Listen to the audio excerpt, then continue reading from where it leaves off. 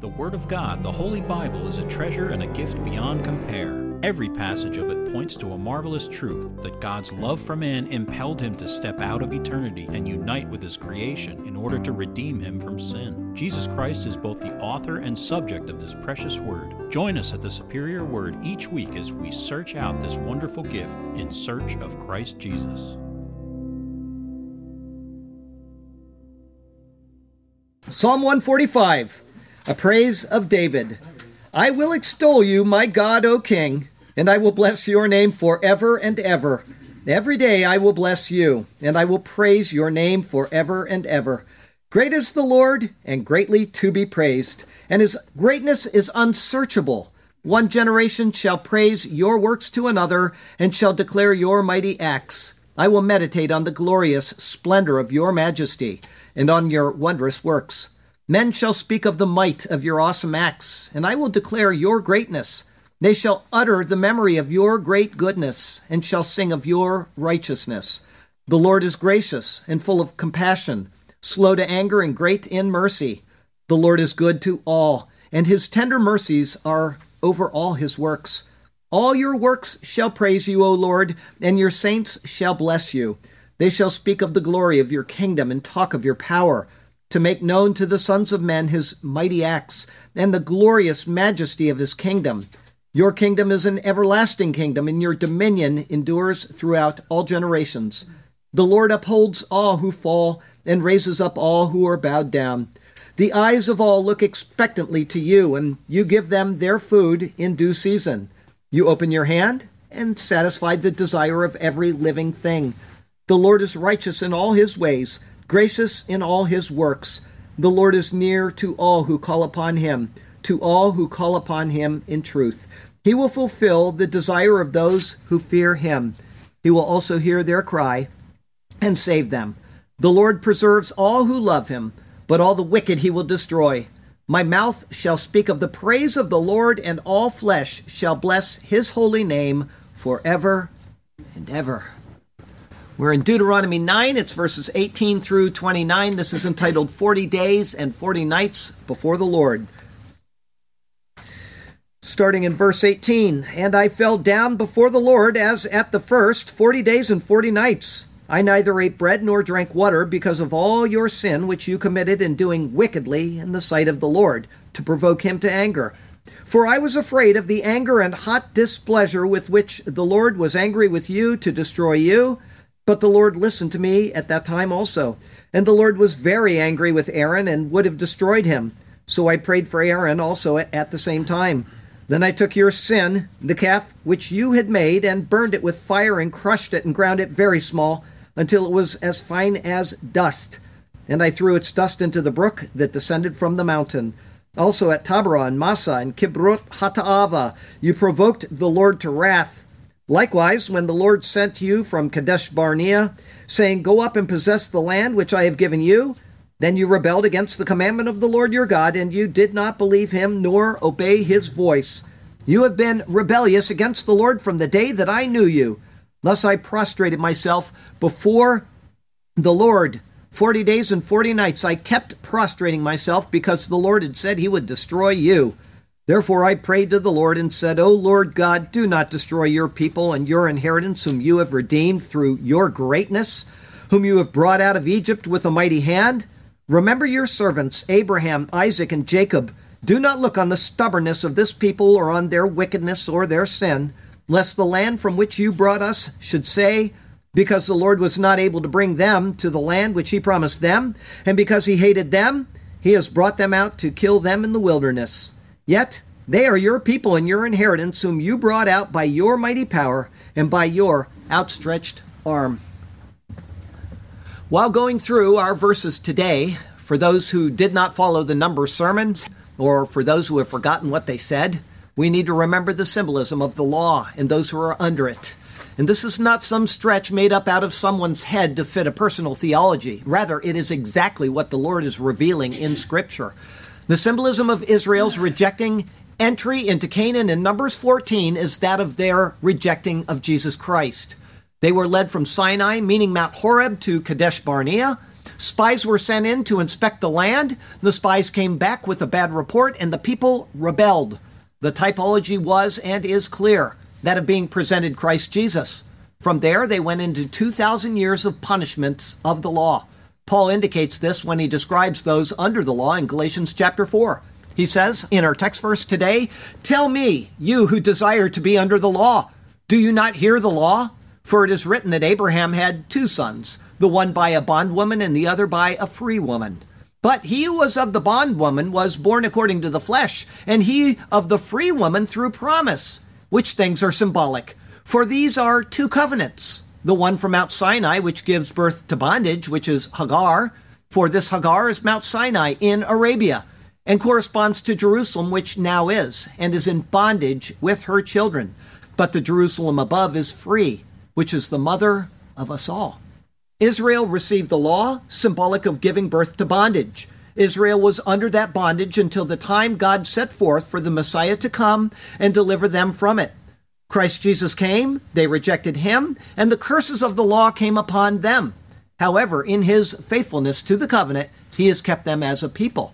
His faithfulness is seen to have been established in our verses today.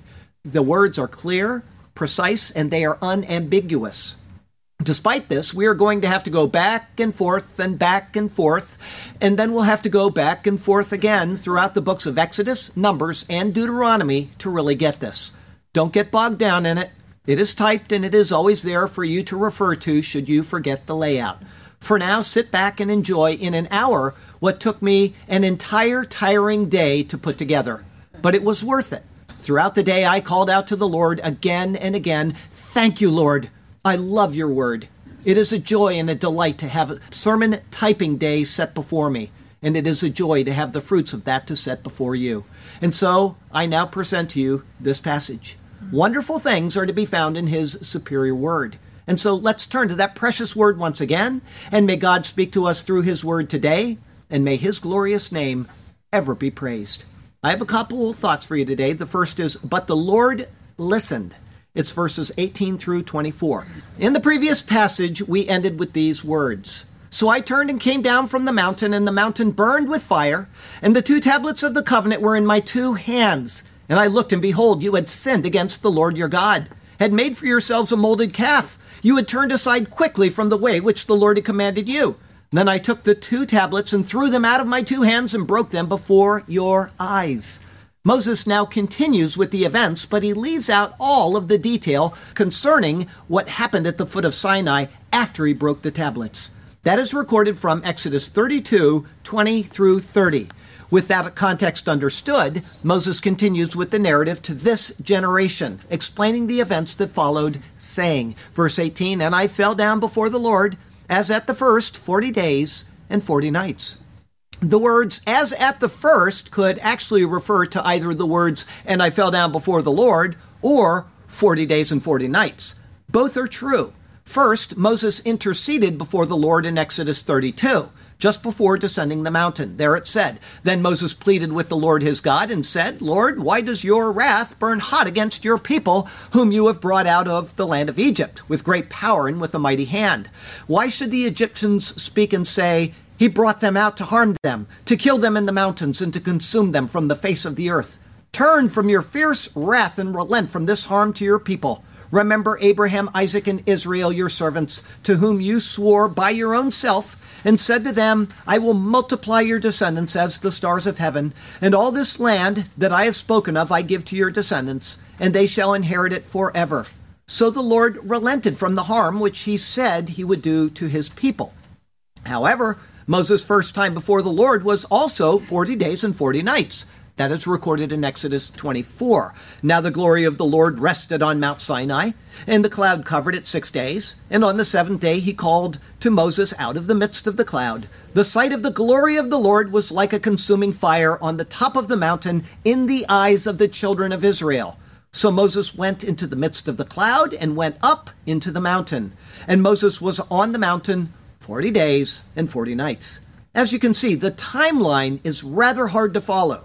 He came down from the mountain, went through the events recorded in Exodus 32, and then went back up the mountain. But even here in Deuteronomy, he will speak of those events while off the mountain in just a couple of verses. The narrative goes back and forth, and it is not always chronological. For now, Moses simply states that a second period of trial and probation is now set before Israel. They had to wait below as Moses ascended a second time to the Lord atop the mountain, and of this time he says, verse 18 going on, I neither ate bread nor drank water. This is referring to the ascension to receive the second set of tablets. That is specifically recorded in Exodus 34. So he was there with the Lord 40 days and 40 nights. He neither ate bread nor drank water. And he wrote on the tablets the words of the covenant, the Ten Commandments. This period of ascension will be the subject of the narrative at the beginning of chapter 10 as well. We won't do that next week. Next week is the Christmas sermon. Verse 18 continues, because of all your sin which you committed in doing wickedly in the sight of the Lord to provoke him to anger. And the major sin was that of making of the golden calf, but the words kal chachatchem, or all your sin, signifies more than just that. It includes unbelief, idolatry, ingratitude, and so on. Further, the word your is plural. It wasn't just Israel as a nation, but the people individually. They had done ha-ra, or the evil, in the sight of the Lord. Their wickedness was so great that Moses knew he had to intercede for them. As he says, verse 19, for I was afraid. Here Moses introduces a new word into Scripture, yagor, or to be afraid. It is an uncommon word found only 5 times total. By introducing a new word, though, it is its own stress. Moses truly dreaded what might be the outcome of this matter. Verse 19, of the anger and hot displeasure with which the Lord was angry with you to destroy you. Mipenei ha'af ve'hachemesh asher chatzaf Yehovah Elechem lehashmid etchem. From face, the nose, and the hot displeasure which furious Yehovah with you to destroy you. The sentence is full of descriptive language. The idea is that the face of the Lord was burning with rage to the point of shooting forth flames of fury and entirely consuming the people. And yet, verse 19 continues, but the Lord listened to me at that time also. The words gam, bapa'am, hahiv, or also in the time that, reflect more than just his petition before going down the mountain. They include Moses' intercession for the people when they moaned in Exodus prior to arriving at Sinai, and even his intercessions for them after leaving Sinai. This is certain because he will refer to the events after leaving Sinai in just a few verses. He's speaking to the people in an after-the-fact manner, reminding them that they have been disobedient moaners and evildoers all along, and he has had to intercede for them again and again. But we cannot allow ourselves to get too far from the typology. Moses is shown to be the mediator of the covenant. As this is so, he is a type of Christ who is the more perfect mediator of the new covenant.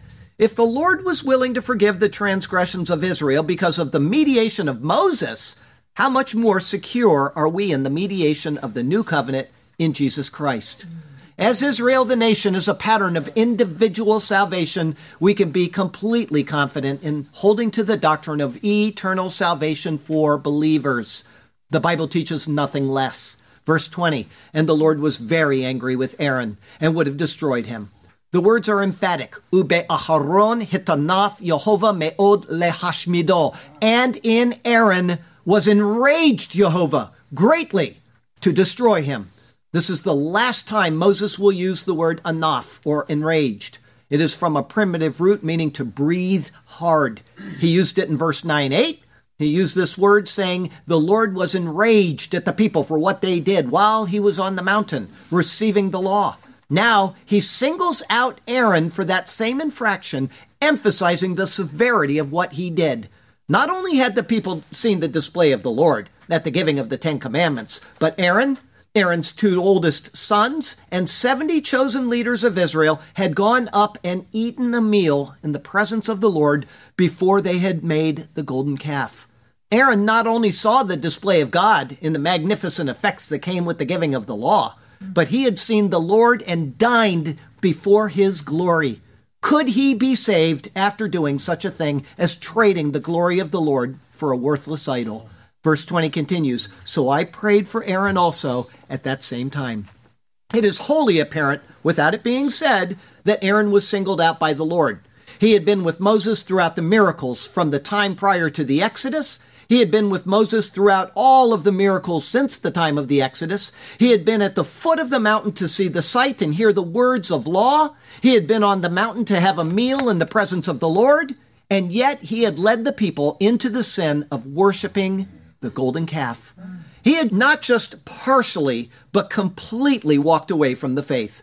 His actions were wholly inexcusable and could not be any more exactingly described than those Paul speaks of concerning certain believers. From 1 Timothy 1, this charge I commit to you, son Timothy, according to the prophecies previously made concerning you, that by them you may wage the good warfare, having faith and a good conscience, which some have rejected concerning the faith, having suffered shipwreck, of whom are Hymenaeus and Alexander, whom I delivered to Satan, that they may learn to not blaspheme. Aaron had suffered a complete shipwreck of the faith, and yet Moses interceded for him, and the Lord responded. Again, if this is what Moses was able to do as a mediator of the law of sin and death, how much more Christ, who is the mediator of the gospel that brings life. Verse 21, then I took your sin, the calf which you had made. The word then is not correct. The Hebrew reads ve'et and should say, and I took your sin. The intercession for Aaron comes later in the chronology, not before. Concerning the words your sin, that is explained by the next words, the calf which you had made. Their sin was a tangible fact that stood before them. Verse 21 continues, and burned it with fire, and crushed it, and ground it very small, until it was as fine as dust. One can feel the anger in Moses' words, and burned it in the fire, and crushed it, grinding thoroughly, until that fine to dust. He was utterly appalled at what they had done, and his actions and his words of memory now were a testimony to the magnitude of the offense. As great as their idol supposedly was, he was determined to turn it into exactly the opposite, utter nothingness. When he could do no more to reduce it in size, he says, verse 21 going on, and I threw its dust into the brook that descended from the mountain. The result of this is explained in Exodus 32. The two accounts must be taken together to understand Moses' intent. He says there, then he took the calf which they had made, burned it in the fire, and ground it to powder, and he scattered it on the water, and made the children of Israel drink it. Their source of drinking water would become the reminder of their sin. Each time they went there, it would be as if they were drinking it in as a reminder of what they had done to offend the Lord. Jehovah their God, their true source of life, was at the top of the mountain, in smoke and fire. Their false idol and the source of their shame was there at the bottom of it, drowned in the water they had to come to daily in order to drink and to stay alive. They were to remember the contrast between the two all the days that they remained at the mountain. However, Moses next reveals to them that as soon as they left the mountain, they then again forgot the Lord, and they failed to respond to him in faith. Verse 22, also at Taberah. Uve Taberah, and in Taberah. Moses now continues the narrative of Israel's constant failings. In verse 9-7, he had said, remember, do not forget how you provoked the Lord your God to wrath in the wilderness. From the day that you departed from the land of Egypt until you came to this place, you have been rebellious against the Lord. That took them from Egypt to Sinai. In 9:8 until 9:22, he described their failings while at Sinai. Now he progresses on to the next stage of their ongoing failings, speaking first of their time just after leaving Horeb, Sinai. The departure of Israel from the mountain is recorded in Numbers chapter 10. In the turn of the page, and literally one verse after their departure was explained, it says in Numbers chapter 11, verse 1, now when the people complained, it displeased the Lord, for the Lord heard it, and his anger was aroused. So the fire of the Lord burned among them and consumed some in the outskirts of the camp. Without the water from the brook to remind them of their failing, they immediately began to complain once again against the Lord. In response, fire came out from the Lord against Israel. At that time, Moses had to intercede for them again. Here's it says in Numbers 11, then the people cried out to Moses, and when Moses prayed to the Lord, the fire was quenched. So he called the name of that place Taberah, because the fire of the Lord had burned among them. The name Taberah signifies a part of the area that they stopped at, not the name of the entire encampment. Before going forward in time from this event, Moses quickly goes back to the last event before arriving at Sinai, saying, verse 22 continues, and Massah, Uve Massah, and in Massah. This was the last stop before arrival at Mount Sinai, or Mount Horeb. There the people complained about having no water, and so the Lord provided them with water from the rock. In other words, what we see in the first two names of this verse, Taberah and Massah, is that Mount Sinai is the center of the thought. Nothing changed in their attitude during their entire time at the sacred mountain. The receiving of the law and the cutting of the covenant with them did not change the people. With that sobering thought in mind, Moses next more precisely names the first recorded stop after leaving Sinai, saying, verse 22 continues, and Kibrot Hataava, you provoked the Lord to wrath. Taberah is a part of the location named Kibrot Hataava.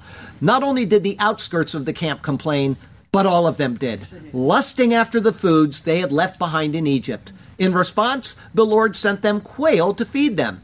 But before the quail was finished, it says, the wrath of the Lord aroused against the people, and the Lord struck the people with a very great plague. So he called the name of that place Kibrot Hataava, because there they buried the people who had yielded to craving. The name Kivrot comes from kever, meaning a grave or a place for burial. Ha is the definite article, and ta'ava means desire.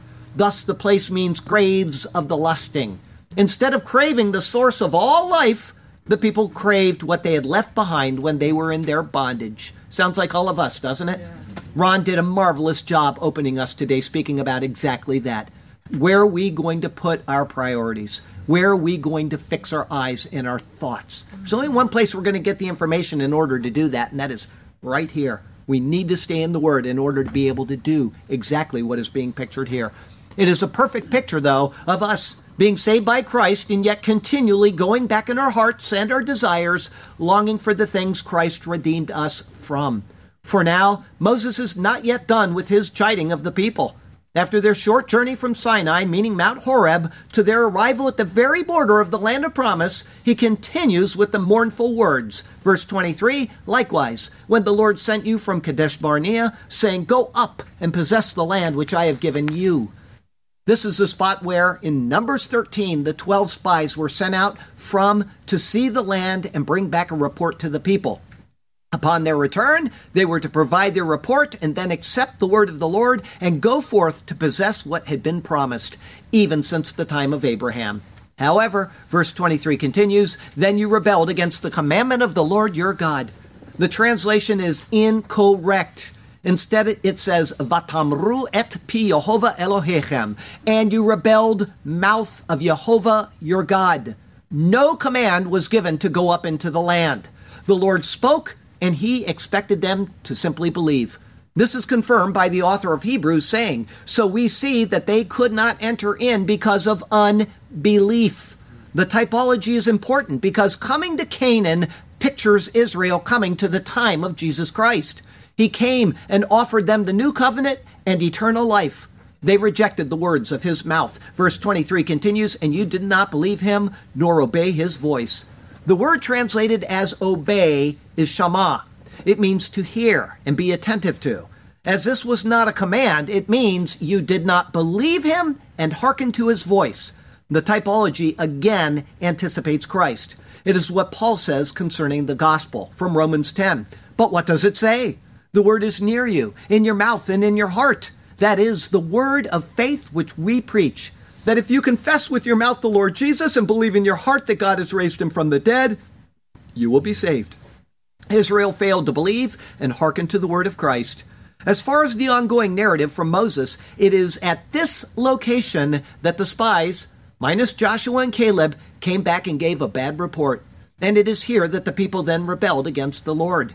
Israel's history up to the present time is recorded here in these verses. They were called as a people, and until they were given the law, they failed to have faith in the Lord. They were given the law, and during the time of the law, they failed to have faith in the Lord. Remember our text verse. Paul says that the time of the law is equated to the receiving of the law at Mount Sinai. And then they were offered Christ, symbolized by bringing the people to the very doorstep of Canaan. And yet they failed to have faith in the Lord. In that they were turned back into the wilderness, a picture of their exile for the past 2,000 years. Their entire history, both in the biblical narrative being spoken forth by Moses and in what that pictures, meaning their actual historical record, has been one of failing to have faith in the Lord. Of this list of stops, the scholar Kyle incorrectly says, the list is not arranged chronologically, but advances gradually from the smaller to the more serious forms of guilt.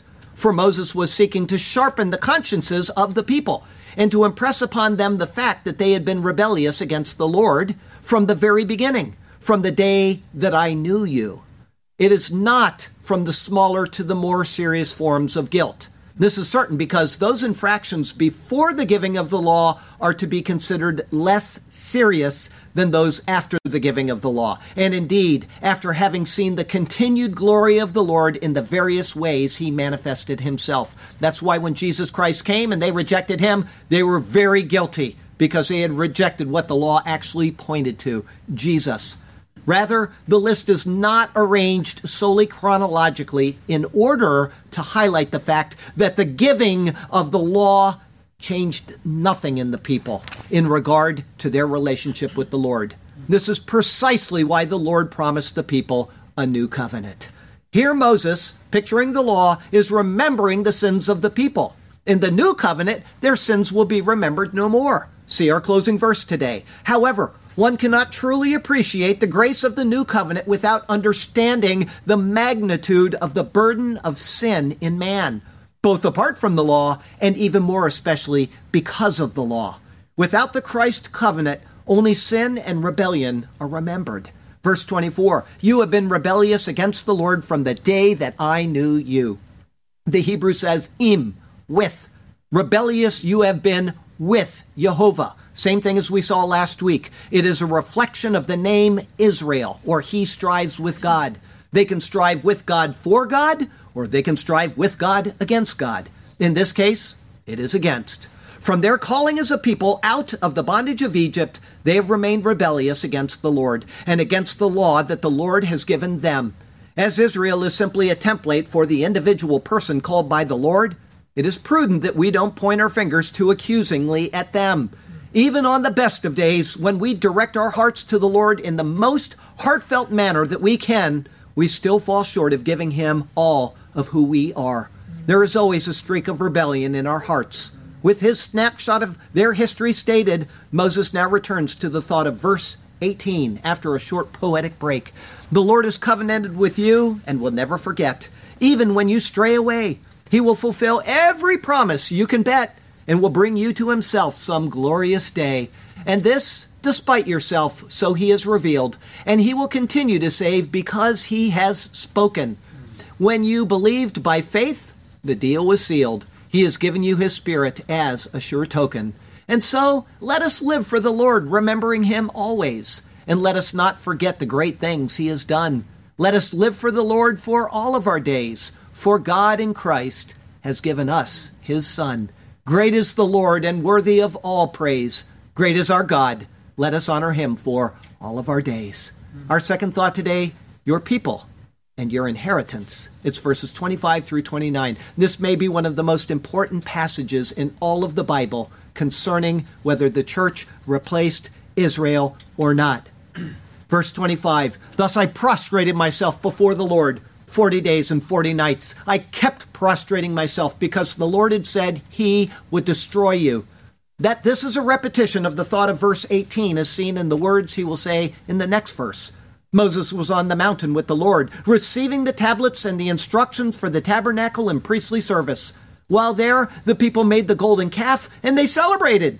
It was at that time, while he was on the mountain, that we read, and the Lord said to Moses, go, get down, for your people whom you have brought out of the land of Egypt have corrupted themselves. They have turned aside quickly out of the way which I commanded them. They have made themselves a molded calf and worshipped it and sacrificed to it and said, This is your God, O Israel, that brought you out of the land of Egypt. And the Lord said to Moses, I have seen this people, and indeed it is a stiff-necked people. Now therefore let me alone, that my wrath may burn hot against them, and I may consume them. And I will make of you a great nation. In response to the Lord's words, Moses petitioned the Lord for the people. The Lord relented, as we saw earlier in this sermon, and Moses went down the mountain to see what the Lord had described concerning their behavior. Once down, he cast the tablets out of his hands, destroyed the golden calf, had the Levites go through the camp to destroy those who participated, and so on. Eventually, he went back up the mountain with 2 new tablets. That's from Exodus 34:1 and Deuteronomy 10, verse 1, and fell before the Lord as he did before going down the mountain. This was, again, for 40 days and 40 nights. That's Exodus 34:28.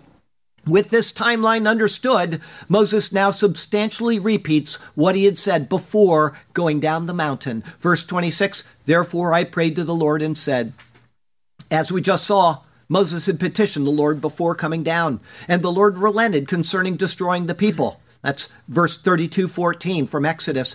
As this is so, why would Moses need to petition the Lord to not destroy the people? The answer is then found in Exodus 33. Then the Lord said to Moses, Depart and go up from here, you and the people whom you have brought out of the land of Egypt, to the land which I swore to Abraham, Isaac, and Jacob, saying, To your descendants I will give it. And I will send my angel before you, and I will drive out the Canaanite and the Amorite and the Hittite and the Perizzite and the Hivite and the Jebusite. Go up to a land flowing with milk and honey, for I will not go up in your midst, lest I consume you on the way, for you are a stiff-necked people. And when the people heard this bad news, they mourned, and no one put on his ornaments. For the Lord had said to Moses, Say to the children of Israel, You are a stiff-necked people. I could come up in your midst in one moment and consume you.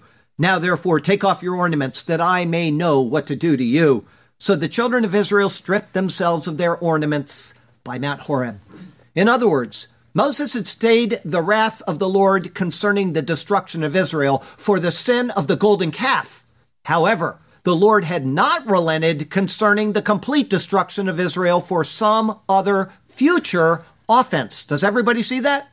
It was Moses petitioning of the Lord now, which forever secured them from total destruction. That is seen in the renewal of the covenant in the words of Exodus 34, during this 40-day period. Here's what it says there. So Moses made haste and bowed his head toward the earth and worshipped. Then he said, If now I have found grace in your sight, O Lord, let my Lord, I pray, go among us, even though we are a stiff-necked people, and pardon our iniquity and our sin, and take us as your inheritance. And he said, Behold, I make a covenant. Before all your people, I will do marvels such as have not been done in all the earth, nor in any nation, and all the people among whom you are shall see the work of the Lord, for it is an awesome thing that I will do with you. Is that not true to this day? To this day, we are seeing the awesome work of the Lord through the rebellious people who still have not acknowledged who he is. He made that promise, and it will stand forever. We'll continue, and you'll see this. Verse 26, O Lord God, do not destroy your people and your inheritance, whom you have redeemed through your greatness, whom you have brought out of Egypt with a mighty hand. In verse 9:12, the Lord said to Moses, Arise, go down quickly from here, for your people, whom you brought out of Egypt, have acted corruptly. Moses got it. He understood that even after receiving the 10 Commandments and beholding the splendor and terror of the Lord, it was not enough to keep Israel from disobeying him. In that state, he could at any time disinherit them and stretch out his hand and destroy them. And so Moses says to Jehovah, Do not destroy your people and your inheritance, whom you have redeemed through your greatness, whom you have brought out of Egypt with a mighty hand. Moses put it right back in the face of the Lord. In this petition, he mirrors his words previously spoken while on the mountain. But this petition goes beyond anything stated before. This is because they have not yet done anything else wrong. The Lord had relented from destroying them because of the calf, but he had also threatened he might destroy them for a future infraction. Knowing this, Moses is asking for the Lord to state in advance and without any possibility of changing his mind that he will never utterly destroy Israel. And Moses received that guarantee. The Lord will lead them into the promise, and he will be their people. In fact, he later codified it into the written law, Leviticus 26. When somebody asks me about, did the church replace Israel? This is the passage I send them to right here, Leviticus 26. It is codified into the law. If you want to see bad analysis, watch people's sermons on this that skip over the most important part of this little portion of Leviticus 26. They completely skip over it. If you don't know what I'm talking about, go back and watch the third of the 3 Leviticus 26 sermons and you will understand. And before I go on, remember, this is speaking of Israel's eternal security. It is a pattern and a type of your eternal security. 3 times in the past week, I have been emailed about people asking, is salvation forever or not? And I always send them the sermon that I did on it. Once saved, always saved, or not so. And they always come back with the same question. What if somebody willingly walks away from the Lord? Irrelevant. Israel has willingly walked away from the Lord for 2,000 years. It is irrelevant. God has covenanted. It doesn't matter what we do. God will never break his side of the covenant. He shed his blood, Jesus Christ, for our sins. If he reneges on that covenant, even if we walk away from it, then he has failed in what he did. And he has sealed us with his Spirit, showing that he is incapable of telling the future, or he knows the future and he seals us anyways, hence making a mistake. Everybody see the logic? This is how important this passage is right here. It affects our understanding of the world at large with the nation of Israel, and it affects our understanding of our own salvation. From Leviticus 26, yet for all that, when they are in the land of their enemies, I will not cast them away, nor shall I abhor them to utterly destroy them and break my covenant with them. For I am the Lord their God. But for their sake, I will remember the covenant of their ancestors, whom I brought out of the land of Egypt. Just a verse before this passage I'm reading right now, he appealed to Abraham. And everybody says, well, we're sons of Abraham. Paul says so.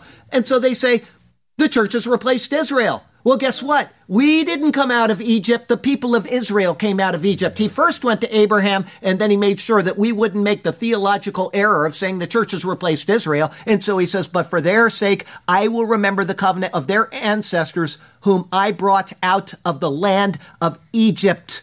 Only Israel came out. Everybody got that? In the sight of the nations, that I might be their God. I am the Lord. Moses appealed to the Lord in this verse for the people whom you have brought out of Egypt. The Lord repeats that when he speaks of Israel, whom I brought out of the land of Egypt. Israel would stand forever, even in their rejection of the Lord, because the Lord spoke that it would be so. You are saved forever because the Lord covenanted with you in his own shed blood.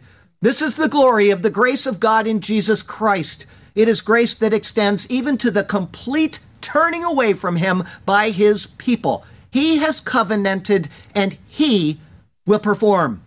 It has taken almost an entire sermon to get to this, but this is one of the major points of the entire passage. Israel is guaranteed to always remain a people before the Lord, even when they are not his people. This is so that he might be their God.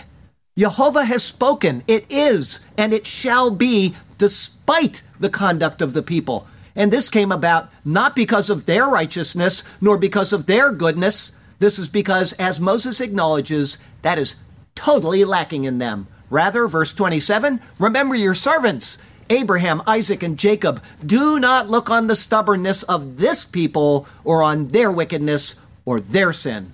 In this verse is a noun found only here in the Bible, keshi, or stubbornness. Moses' appeal is, as has been seen again and again, based on the promise to Abraham, Isaac, and Jacob.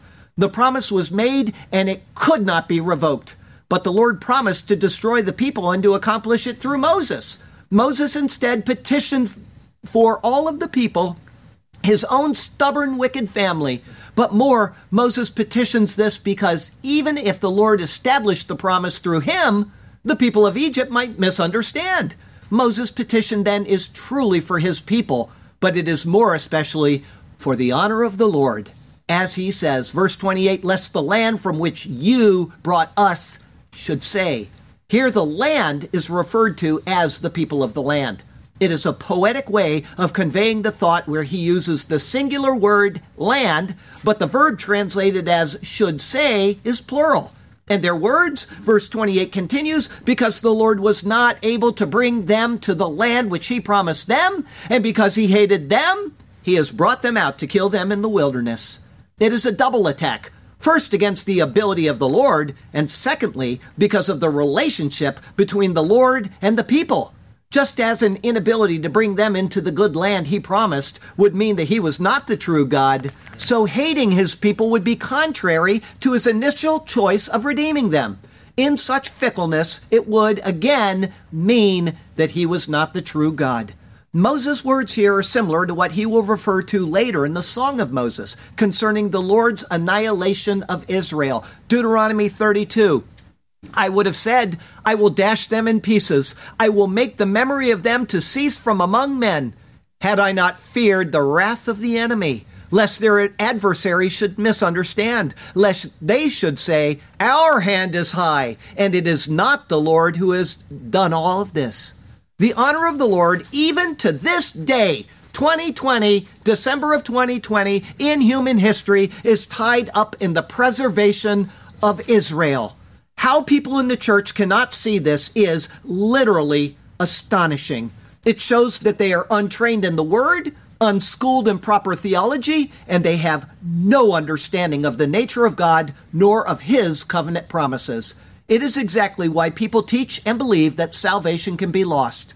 What a miserable state we are in when we cannot rightly discern these things from passages that are so clear and so obvious. Yes, there is difficulty in the study, but I'll tell you something. Proper theology is, after all, hard work. For now, Moses continues, verse 29, yet they are your people and your inheritance. The words are precise and they are specific. And further, they are often repeated in Scripture. Israel is the Lord's inheritance. That did not change, nor has it gone from a literal body to a spiritual body. Rather, they remain so. Paul says as much in the book of Ephesians, therefore remember that you, once Gentiles in the flesh, who are called uncircumcision by what is called the circumcision, made in the flesh by hands, that at that time you were without Christ, being aliens from the commonwealth of Israel and strangers from the covenants of promise, having no hope and without God in the world. But now in Christ Jesus, you who were once far off have been brought near by the blood of Christ. Believing Gentiles are brought into the commonwealth of Israel, even if Israel is temporarily excluded from those covenant promises. It is because of disobedience and punishment, not because of rejection. Understanding this, Moses says, verse 29, finishing with, whom you brought out by your mighty power and by your outstretched arm. The final words of Moses for the passage, as he lay there before the Lord, and which he repeats now to the people before him, is that Israel had nothing to do with being brought out. They were weak, he was strong. They were hemmed in, he stretched out his arm. They could not boast in their freeing themselves, and Moses' words of the entire passage show that they could not boast that the Lord did this because they were great, righteous, deserving, or better than any others. All of those and any other positives that they could lie about themselves, are shown to be false. The honor of the events, the glory of what has transpired, and the majesty of the unfolding redemptive narrative belongs solely to the Lord. With that understood, and again remembering that Israel is a template or a pattern of the individual believer, we must remember and we must never forget that our salvation, how the events came about, the glory of what transpired, and the majesty of including us in the redemptive narrative belongs solely to the Lord. He did the work, and all Israel had to do was to follow.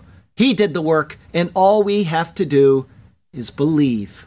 No credit belongs to us for the things we have received. Rather, all of the credit, the praise, the marvel, all of it is to be directed to the one who sits on heaven's throne and who is willing to come and redeem us from the land of bondage and toil. Praise God for Jesus Christ.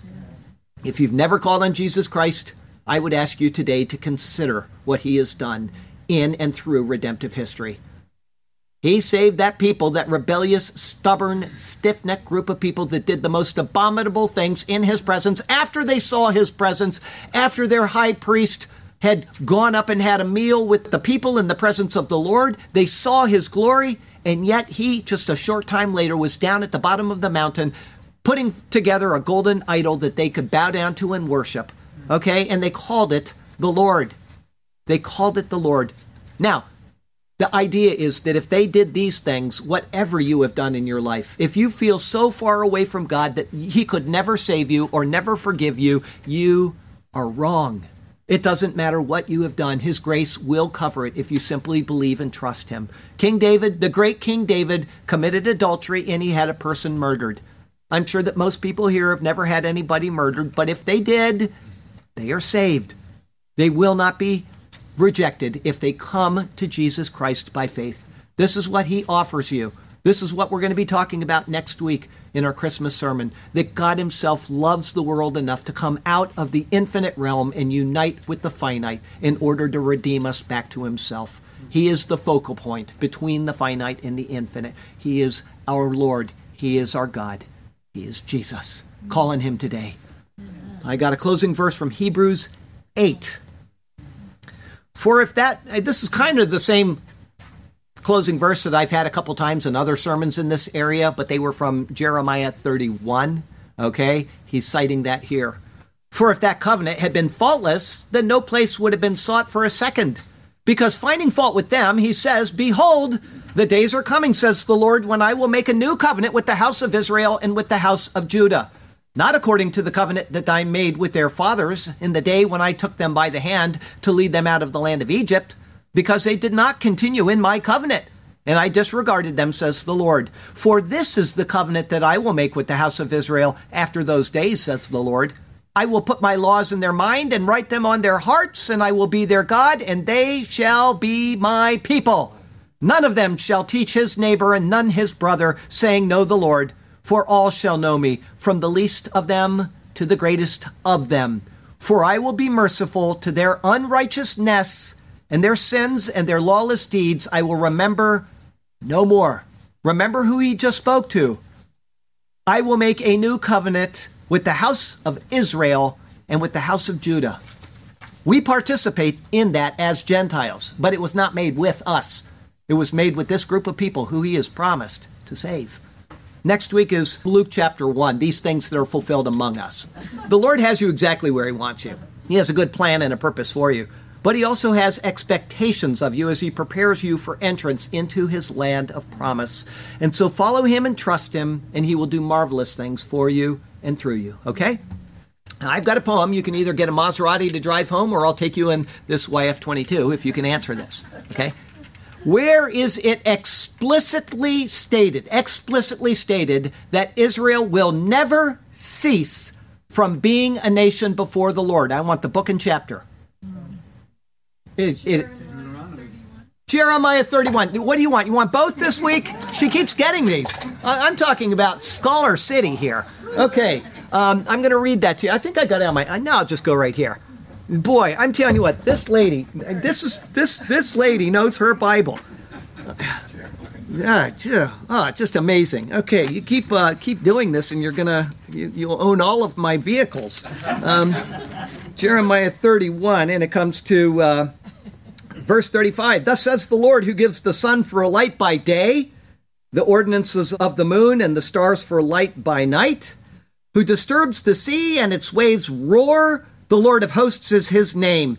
If those ordinances, meaning the sun and the moon and those things, if those ordinances depart from before me, says the Lord, then the seed of Israel shall also cease from being a nation before me. Thus says the Lord, if heaven above can be measured and the foundations of the earth searched out beneath, I will also cast off all the seed of Israel for all that they have done, says the Lord. It will never happen I feel sorry for people that believe that they have replaced Israel and that he has rejected them. How unsure is their footing in their own theology? Because it leads them directly to crazy theology like Calvinism, like Wesleyanism. You can lose your salvation, or you don't have any choice in your salvation. You are regenerated by the Lord in order to believe. None of that fits the typology of what we've been going through, and it's because they are unschooled in theology. They skipped the Torah, the foundation of the faith. That's why we've been doing these books. Oh, let's skip Leviticus. We finished Leviticus and Jim is over there almost crying. I can't believe it's over. I don't want it to end. Well, Jim's not here, but I'm saying the day it happened. It's because it's important, and it's because it points to Jesus. It points to the relationship that God has with you and me. That's how important this is. How can people understand Jesus without understanding the foundation? Got a poem here for you. 40 days and 40 nights before the Lord. Hey, another thing, I was asked yesterday if I was a dispensationalist at lunch, and I said, oh yeah, I'm a dispensationalist, all right. Why? Because the Torah shows us dispensations. They're right there. We're seeing them, the dispensation of grace, the dispensation of the promise, the dispensation of the law.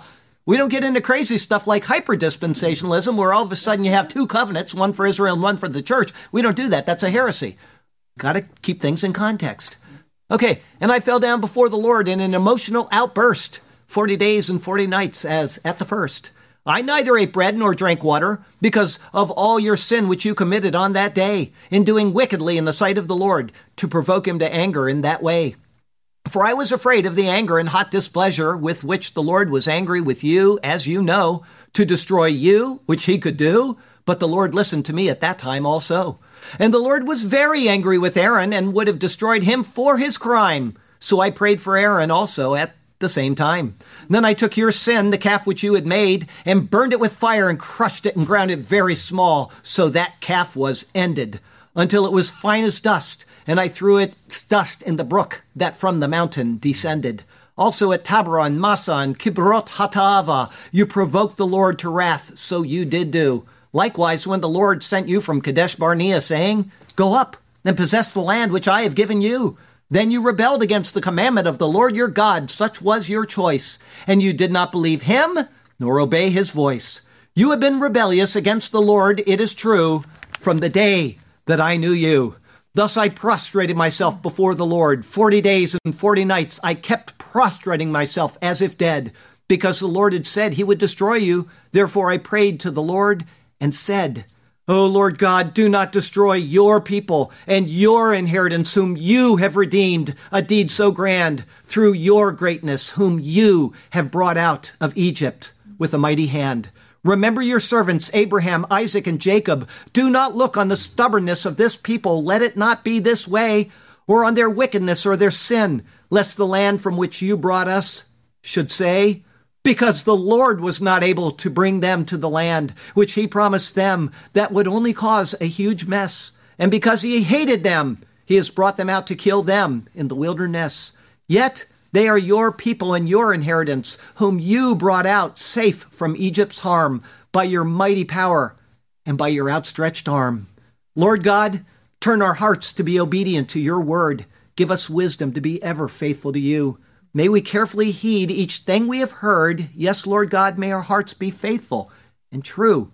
And we shall be content and satisfied in you alone. We will follow you as we sing our songs of praise. Hallelujah to you, to us your path you have shown. Hallelujah. We shall sing to you for all of our days. Hallelujah and amen. Heavenly Father, thank you for your faithfulness. Thank you for forgiving us of the things that we have done, are doing, and continue to do in our lives. Despite ourselves, you continue to save us because you have covenanted with us. Yes, we have with you, but we're the faithless party. You're the faithful party. Thank you for your faithfulness, O God, in Jesus Christ. And it's in his precious and beautiful name we pray. Amen. Amen. I guess the lesson for today's sermon is read your Bible. Now, I admit that was a confusing sermon. You got to go back and forth, and you probably read it 5 times before you get all of it. And it was difficult for me because a lot of scholars have the timeline all wrong, and you have to weed through all of it, and you have to go back. But I'm telling you that the Lord is so wonderful, and he is so faithful. He's so good to us. Sermon typing is debilitating, I don't go upstairs usually after I'm done. I just fall asleep on the couch, but it is the most rewarding thing. It is the sweetest thing in my life to sit there and evaluate this precious word.